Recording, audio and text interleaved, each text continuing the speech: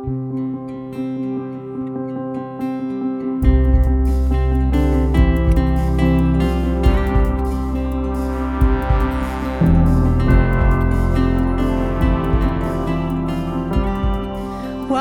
You're listening to the RPC Sermons podcast.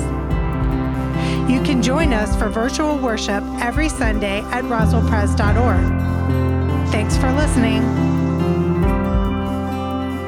This morning, we are continuing the sermon series that Jeff kicked off last week for us called Animated, where we're looking at all the different, well, not all of them, but several different Disney films. And we're looking at them as parables. What can they teach us? And we're pairing them alongside of Proverbs and looking at how the two may or may not work together. We'll see if it works together or not. This morning, our movie is The Little Mermaid. So we're going to take a look at that. We're going to read from the book of Proverbs first. But of course, before we do that, let me pray for us. Let's go to God in prayer. Holy God, we give you thanks for this day, for this time to be together, to worship together, and to be in your word. And so, Lord, we pray now that the reading, the proclamation, the hearing of your word, that indeed it is you at work. And may this encounter with you be so powerful that we cannot walk away unchanged. In your holy name we pray. Amen. I'm going to read two kind of sections from the second chapter of Proverbs. I'll read 9 through 11 and then skip down and finish out the chapter in verses 20 to 22. I invite you to listen now for the word of the Lord. Then you will understand righteousness and justice and equity, every good path. For wisdom will come into your heart, and knowledge will be pleasant to your soul. Prudence will watch over you, and understanding will guard you. Therefore, walk in the way of the good, and keep to the path of the just. For the upright will abide in the land, and the innocent will remain in it. But the wicked will be cut off from the land, and the treacherous will be rooted out of it. This is the word of the Lord. Thanks be to God. I will tell you, I was really excited when Jeff told us we were going to spend the summer looking at the book of Proverbs. I love the book of Proverbs. I thought the Disney movie thing was going to be that's a fun way to kind of work our way through the summer.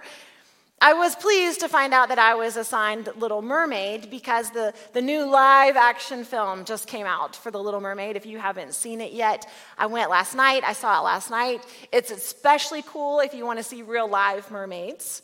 So that part of it is very cool. So I would offer that to you if you're interested.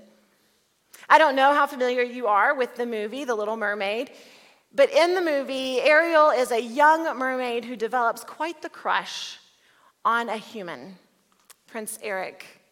She spends the first part of the movie constantly trying to understand that world that he lives in on land, exploring any human objects that her seagull friend, Scuttle, brings her. Eventually, she meets an evil octopus, Ursula, and Ursula makes a deal with her that she cannot refuse.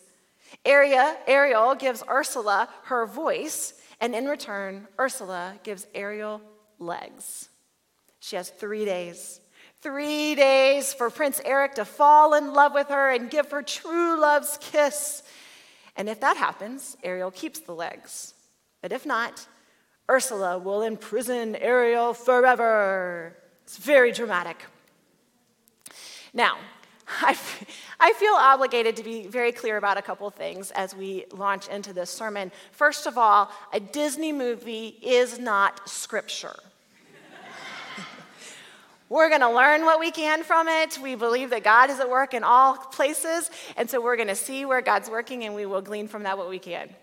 The cartoon movie has a couple of problematic moments that they definitely address in the live action film, but I want to be really clear that I do not support trying to marry off your daughter at 16, and I do not believe that the love of a man will save you. So I just feel like we need to get those things straight right off the bat.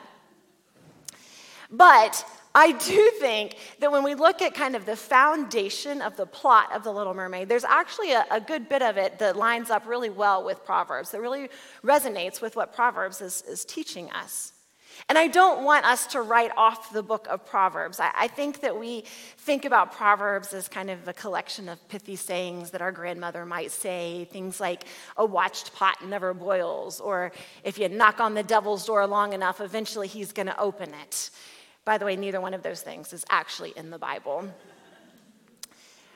But I don't want us to sleep on the book of Proverbs. It's actually this really fantastic book. It's this intricate narrative that has this beautiful collection of wisdom in it.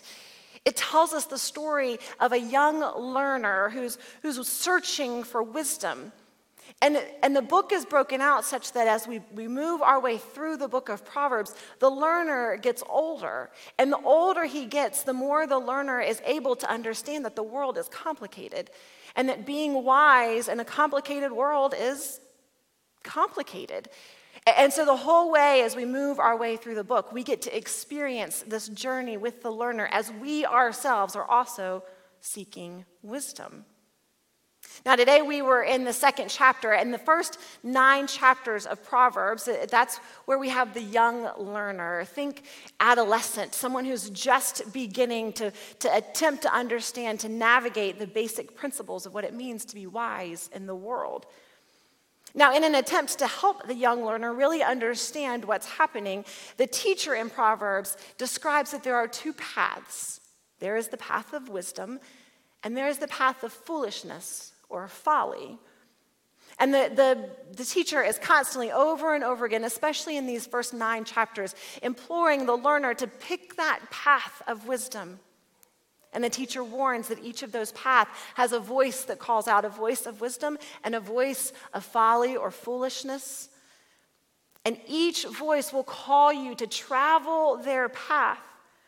And the teacher warns that the voice for the foolish path, it will be tempting, it will be alluring, but it is essential to remain faithful to the path of wisdom. Which works with our movie, because certainly Ariel's hearing lots of voices. She hears the voice of her father telling her, stay close to home, don't go exploring other worlds, our worlds don't mix together.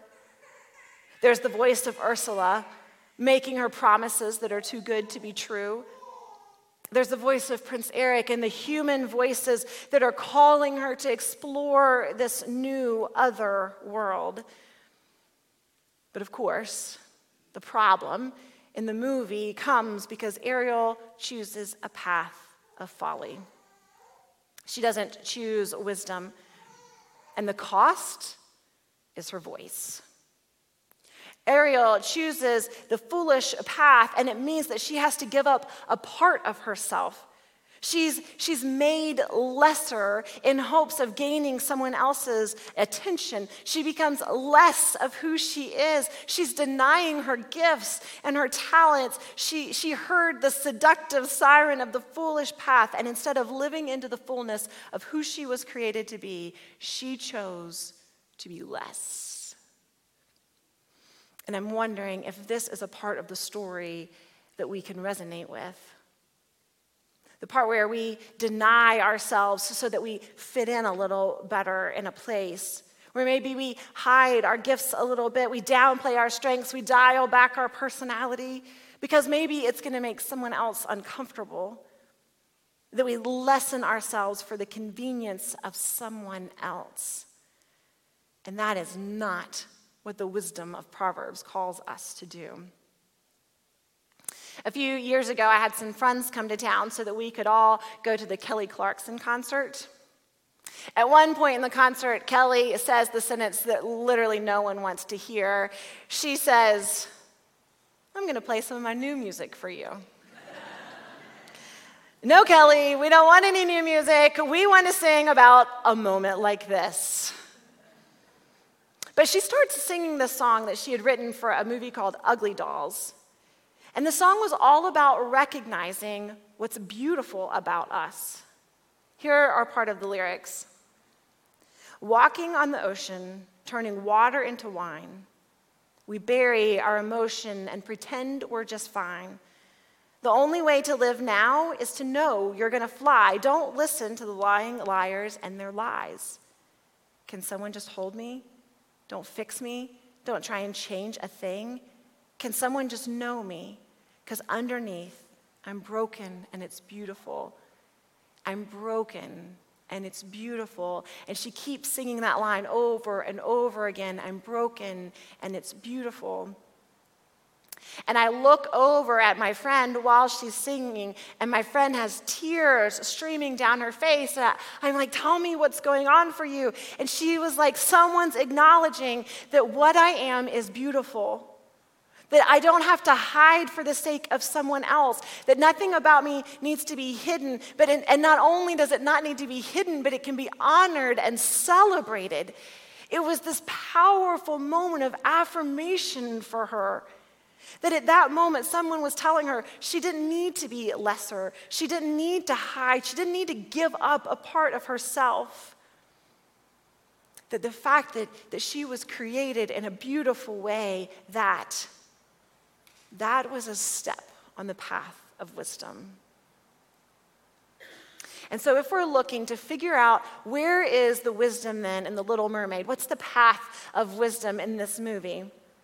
I want to go back to our chapter in Proverbs, our second chapter, and I want to actually go up a few verses. I want to go to verses 3 and 4, because here in this chapter, remember, the teacher is telling us about the two paths, and here he tells us about how we find that path of wisdom. The teacher says this: if you indeed cry out for insight, raise your voice for understanding. If you seek it like silver and search for it as hidden treasures, then you will understand the fear of the Lord. The teacher tells us that the path of wisdom is found in the searching, in the looking, in the act of seeking understanding. Now, I've told y'all lots of times, I'm a big fan of therapy. I'm in therapy. I have a therapist. I think you should probably be in therapy. You can have a therapist. Everybody needs a therapist. Therapist for everybody. But I'm going to tell you one of the biggest lessons that I learned in therapy. This hour that we're together is for free for you. It cost me $150. But I'm going to tell you, because I feel like this was so powerful. It was so helpful. So I'm explaining to my therapist that I've been very frustrated because my husband was very clearly upset with me for something he should not have been upset with me about. And she looked at me and she said, "Did he say he was upset with you about that?" Well, I mean, no, but I can just tell. Okay, cool. I'm just thinking, she says, that maybe he's not actually upset with you at all. Maybe he is frustrated about the same thing you're frustrated about.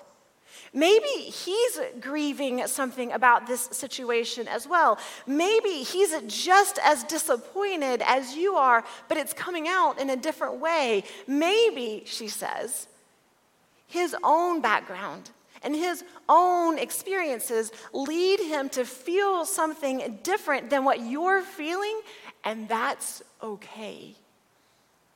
She looked at me and she said, "So lean into that. Be curious.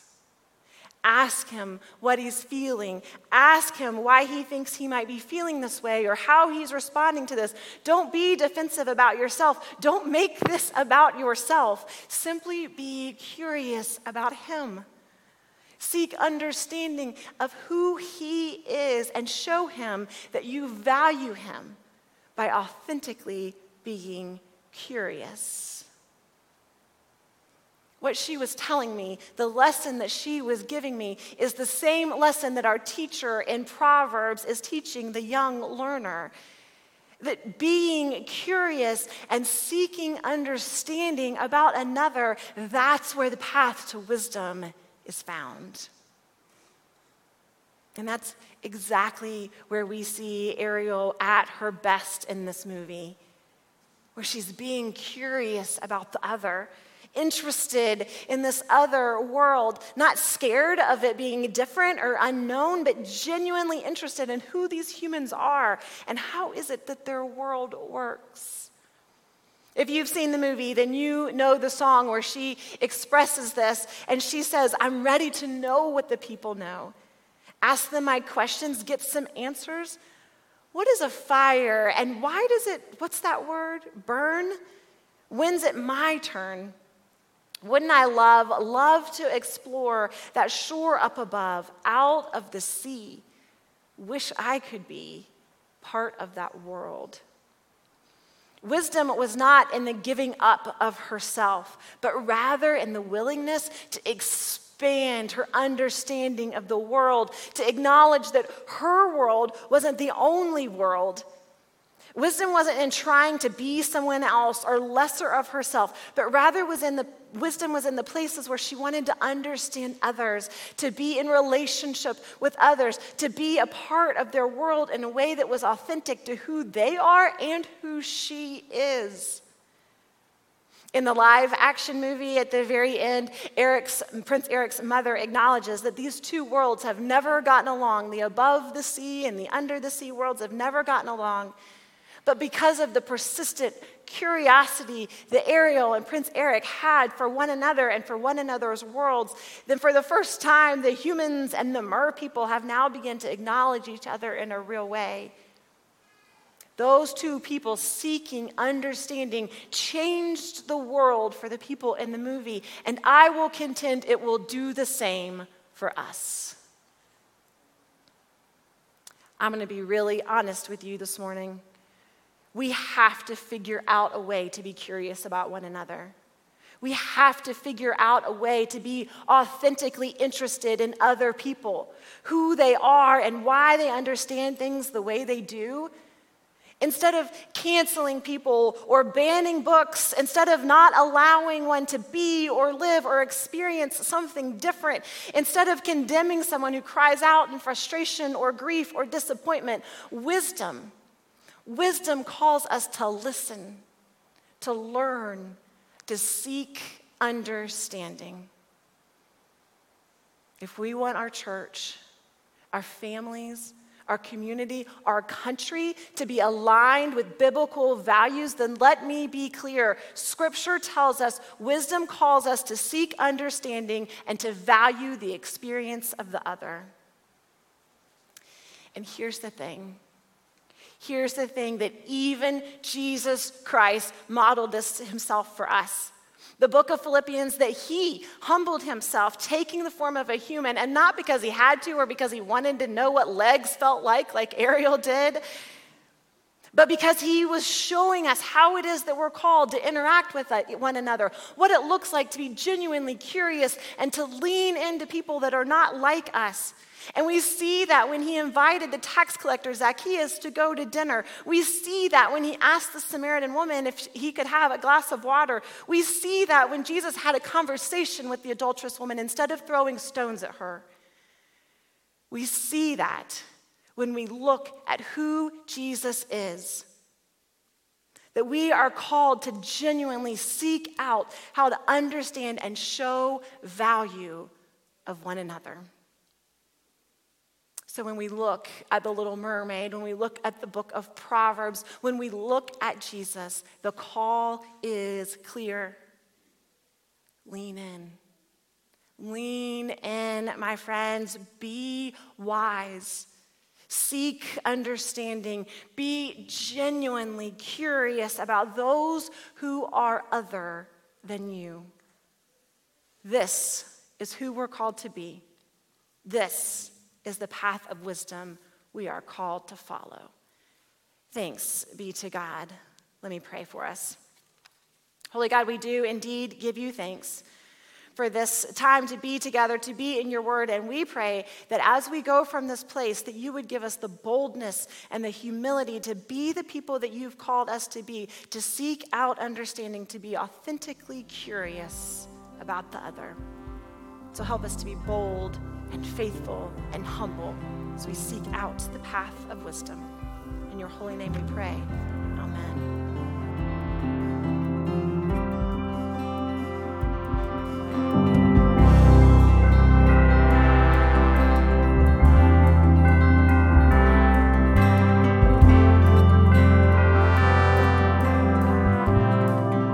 You've been listening to the RPC Sermons podcast. Please let us know you're here by visiting roswellpress.org and signing our digital friendship register. May the grace and love of God be with you today and throughout the rest of your week. Thanks for listening.